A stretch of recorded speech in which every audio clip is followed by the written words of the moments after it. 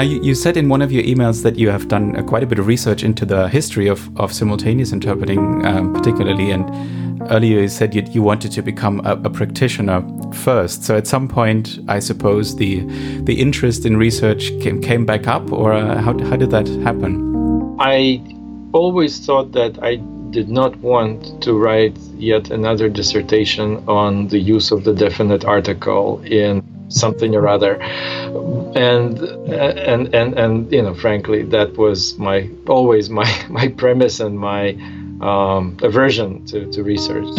Absolutely, yeah. Having seen too much of that type of. But then it so happened that a few years ago I stumbled across an archive that, and when I saw it, when I opened up those documents, I realized that I was looking at something extremely important to our profession. It was almost like stumbling across a treasure chest full of gold coins. What it was a digital archive of Edward Filene, who was the founder of Filene's department store and the chain Filene's Basement in the U.S. until recently. It's now closed. But he was also the inventor, so to speak, of simultaneous interpreting systems back in the 1920s. And among other things, he was also a founder of the American Credit Union movement and the first chairman of the National Credit Union Association. So the archives of the Credit Union Association, CUNA, in Madison, Wisconsin, have this folder on the telephonic interpreting system that Filene invented in the 20s. And then I started looking at those documents, and I saw the original patent that he took out for the Filene-Finley interpreting system. I saw his correspondence with people like Thomas Edison, with Thomas Watson, the founder of IBM. Amazing things, and the story, his interviews or interviews with him, somebody at the League of Nations and at the ILO in the 30s, talking to him, and he retelling the history, the story of how he invented simultaneous interpreting, what led to it. And I thought, this is incredible. This is absolutely incredible. And but then I found this book. I started reading on the subject. I read his biography, and then I found a book by Jesus Baigorri Jalón, From Paris to Nuremberg, which at the time was available only in French and Spanish. It's now available in English. And I started looking at that book, and I said, oh, everything that I wanted to say is already said about this. Too bad. I got in touch with Jesus, and we started communicating by Skype regularly at some point, and he encouraged me to dig deeper into that research and to see what are the nuggets in that particular archive that we could find, and so I started doing that, and it at the same time led me to start to asking the question of what was happening in Russia, Soviet Russia, at that very same time in the 1920s, because so the story of Filene and the League of Nations and the ILO is the Western story, and yet there was the Communist International, the Comintern, which was the nemesis of the League of Nations, and kind of existed at that very same time, and also functioned as an international organization, and also used interpretation and interpreters and simultaneous interpretation.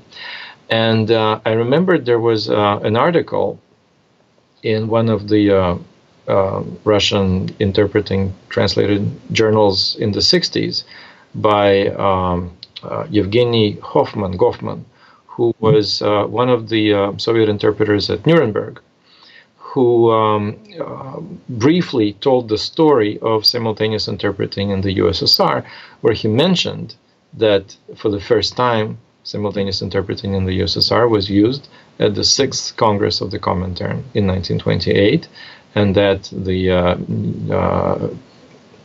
newspaper Krasnaya Niva from that year shows a picture of interpreters wearing headphones, and that was just a brief mention of that. And it sort of, that quote was, went around the different research articles on the history. Everybody was just kind of going back to that one sentence quote. But by then, we're now in a different world, and you can actually go to the library, and unlike the Soviet times where you could not ever see old newspapers. Oh, yeah. For some reason they were classified. Yeah. Yes, not anymore. So, a quick look in the library, of course, reveals the front page of Krasnaya Niva from 1928 with a very nice picture of an interpreter, no headphones, but a microphone hanging around the person's neck, and an article, what was it? Technology at the Service of the Communist Revolution. First time in the world, it says, simultaneous interpreters are speaking simultaneously with the speaker, interpreting into multiple languages at the 6th Congress of the Communist International, etc., etc. And so, of course, once you see this, you have to dig deeper, right?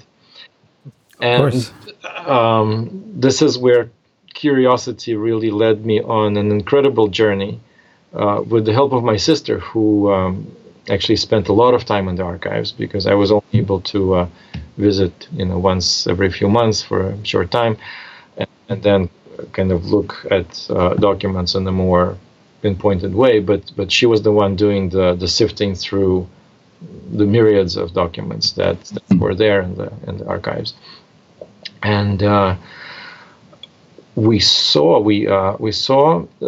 pictures and documents about that time period, about interpretation, how it was organized, and there was even some information about the Russian Filin, the very first inventor of simultaneous interpreting method and a proposed system in Russia.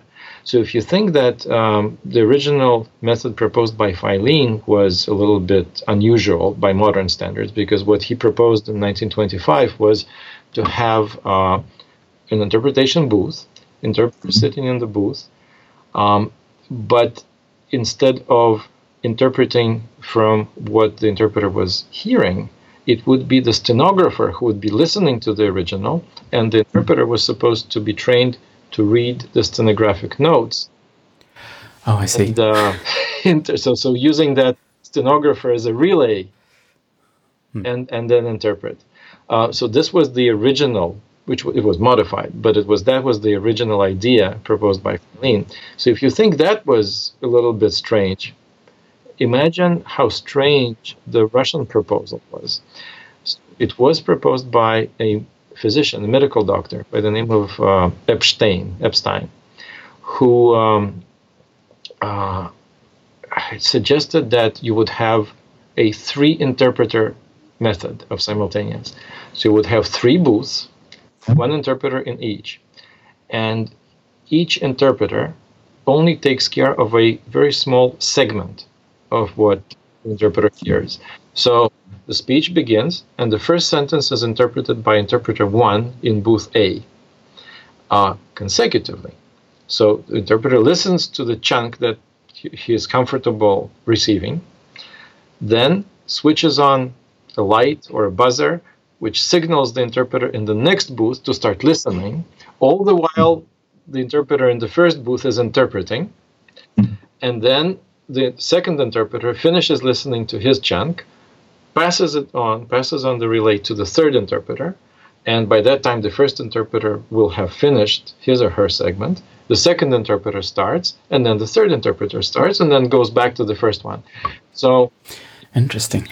Sort of simultaneous, with each of them doing consecutive. of very short segments.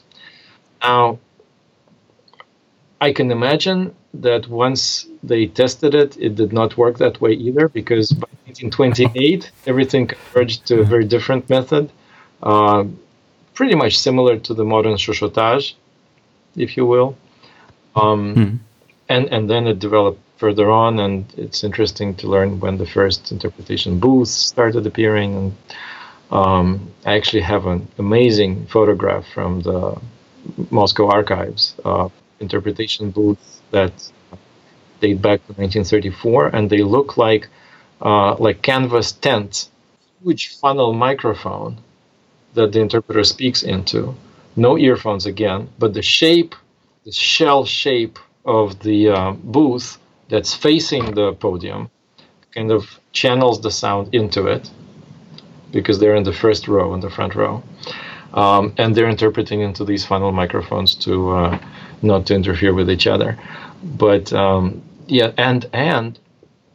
we even got to the archives of radio and television and found footage. So it's not just photos, it's also moving pictures. and I have created a presentation out of it, which I did at the ATA conference in Miami in 2015. Then recently in New York for the Nuremberg Expo, Birth of the Profession. And so I'm really taking this show on the road, because I think that one thing is to, and I did also write a chapter in a book, this New Insights in the History of Interpreting, that Jesus Rijalon and Kyoko Takeda edited. And so I have a chapter in there, and it's called At the Dawn of Simultaneous Interpreting in the USSR. But how many copies of Benjamin's literature are sold around the world? Not many, to be honest. And I think it's important to popularize that history, because even interpreters nowadays, a lot of them think that simultaneous started at Nuremberg. Going back to the roots, to the early history, I think is very important, because this is when we really learn our roots, where we came from, why conference interpreting became simultaneous interpreting. The introduction of multiple languages, the democratization of international conferences at the turn of the century. Basically, after the Paris Peace Conference, right, at the end of World War I, this is really the start of conference interpreting in the modern 20th century sense of the world, of the word. And who knows, maybe it was the profession of the 20th century, and maybe we're now seeing the tail end of it. Who knows? Yeah, but I think you're completely right, because I did look into it a little bit for a talk I gave 2 years ago. So I think, and I found it striking that, I mean, this was more about the Comintern and Nuremberg as well. And I tried to show that, especially the people at Nuremberg, actually it was a very tough job for them, not only because the technology wasn't as good as it is today, but also because some of them had been, victims, or they had lost family members to the Nazis, and they still had to interpret that day in and day out for weeks or months. And I saw some similarities to nowadays, that people refuse to even engage with new technological developments. And of course, back at the day, as you know, there were many people who said, well, simultaneous will never work, and they are just, telephonists, and they had these bad words for these people that actually, as you rightfully said, sort of almost created a new profession, or brought the profession to a whole new level. So I found that there were a few interesting parallels. But what I was wondering, we know quite a bit about Filene and Finlay and the other people involved, and you mentioned this Mr. Epstein, and he was a medical doctor. Do we know more about him and why he did this, and were there any other people involved that we know something about nowadays? We know about him. Well, we really know very little about Epstein. I'm going to use the Russian way of pronouncing his name, just to differentiate him from all the other Epsteins and Epsteins. There are a few, yes. So Epstein, we know he was a physician, because at the time the term doctor could not be associated, the title of doctor could not be associated with a doctor of philosophy or a academic degree as we have now. At the time in Russia, those people would be called professor. And so the only person who could have the title of doctor could be a medical doctor.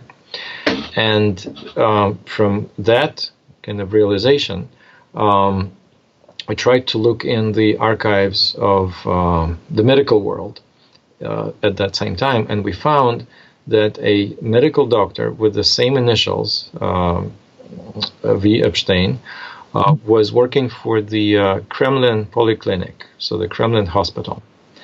And it is my theory that he might have been stationed at the Comintern congresses as part of the little on-site, emergency medical unit for delegates. Yeah. And he would be observing what was happening with consecutive interpretation, the same way as Filene was observing consecutive at the League of Nations, right, and being very frustrated with the slowness of the process. Again, the very same ideas are echoing in his memo to the Executive Committee of the Comintern from 1925, precisely the same week as Filene sends his letter to the General Secretary of the League of Nations. Yeah. Wow. Coincidence.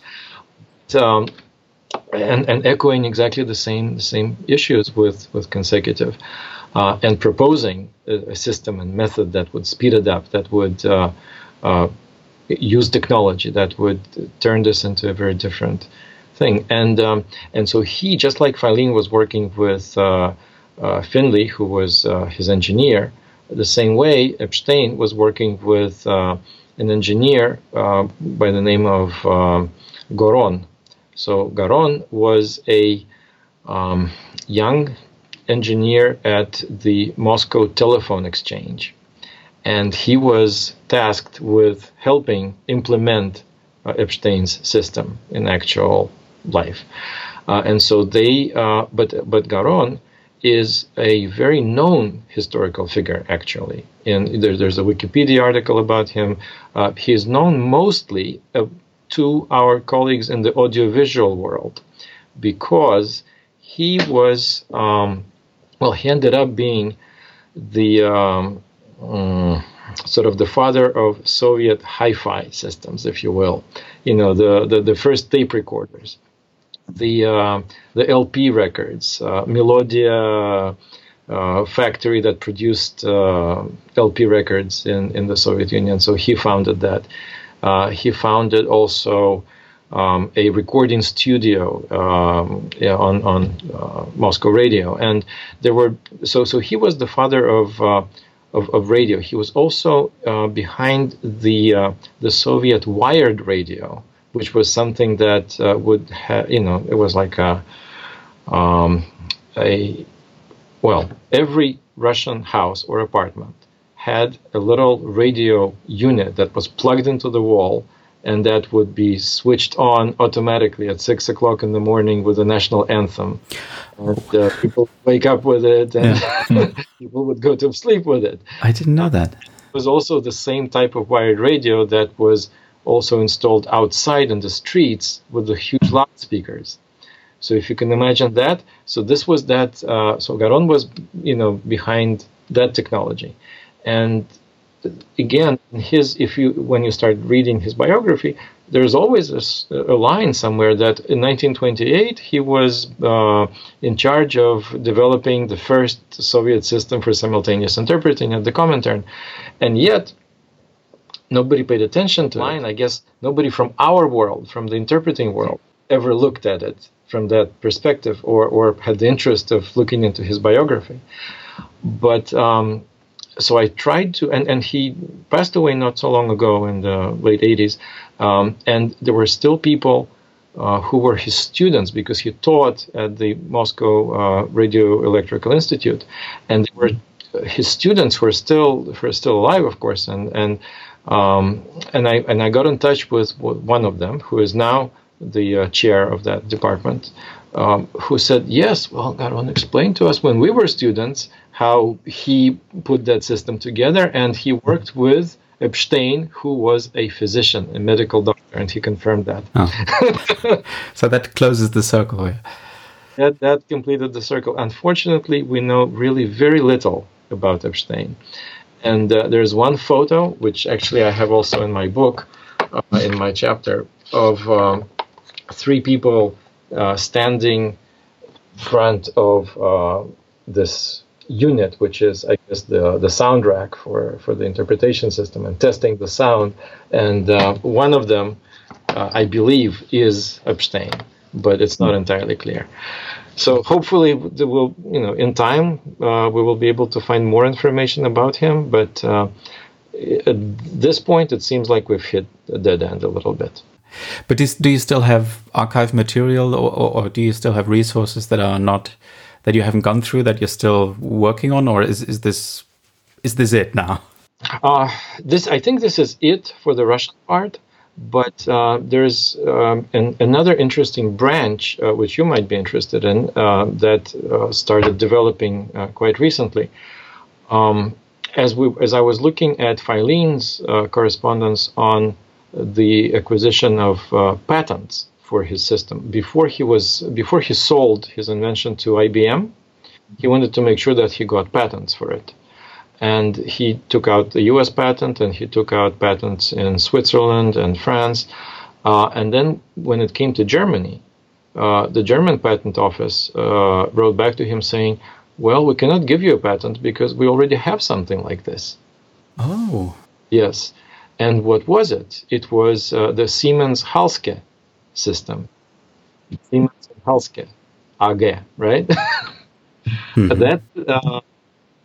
That system was used in 1930, if I'm not mistaken, the Second World Power Congress in Berlin. And it might have been the first time when it was used there. And I have some material about that. But the interesting thing is that Elke Limberger, I don't know if you know her, I call it, think I've heard the is name. Yeah. Also behind the Nuremberg Expo project, the Birth of the Profession. So I wrote that to her, that little piece from, because I had a little exchange with the chief historian of Siemens, and I received some technical specifications of that particular system.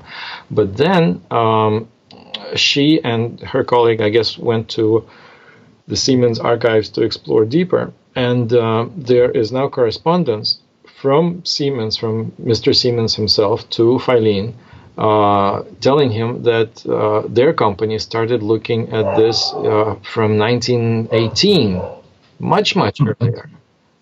We're tracing this back to 1925, and now this is 1918. So who knows? I mean, this history keeps being pushed back further and further.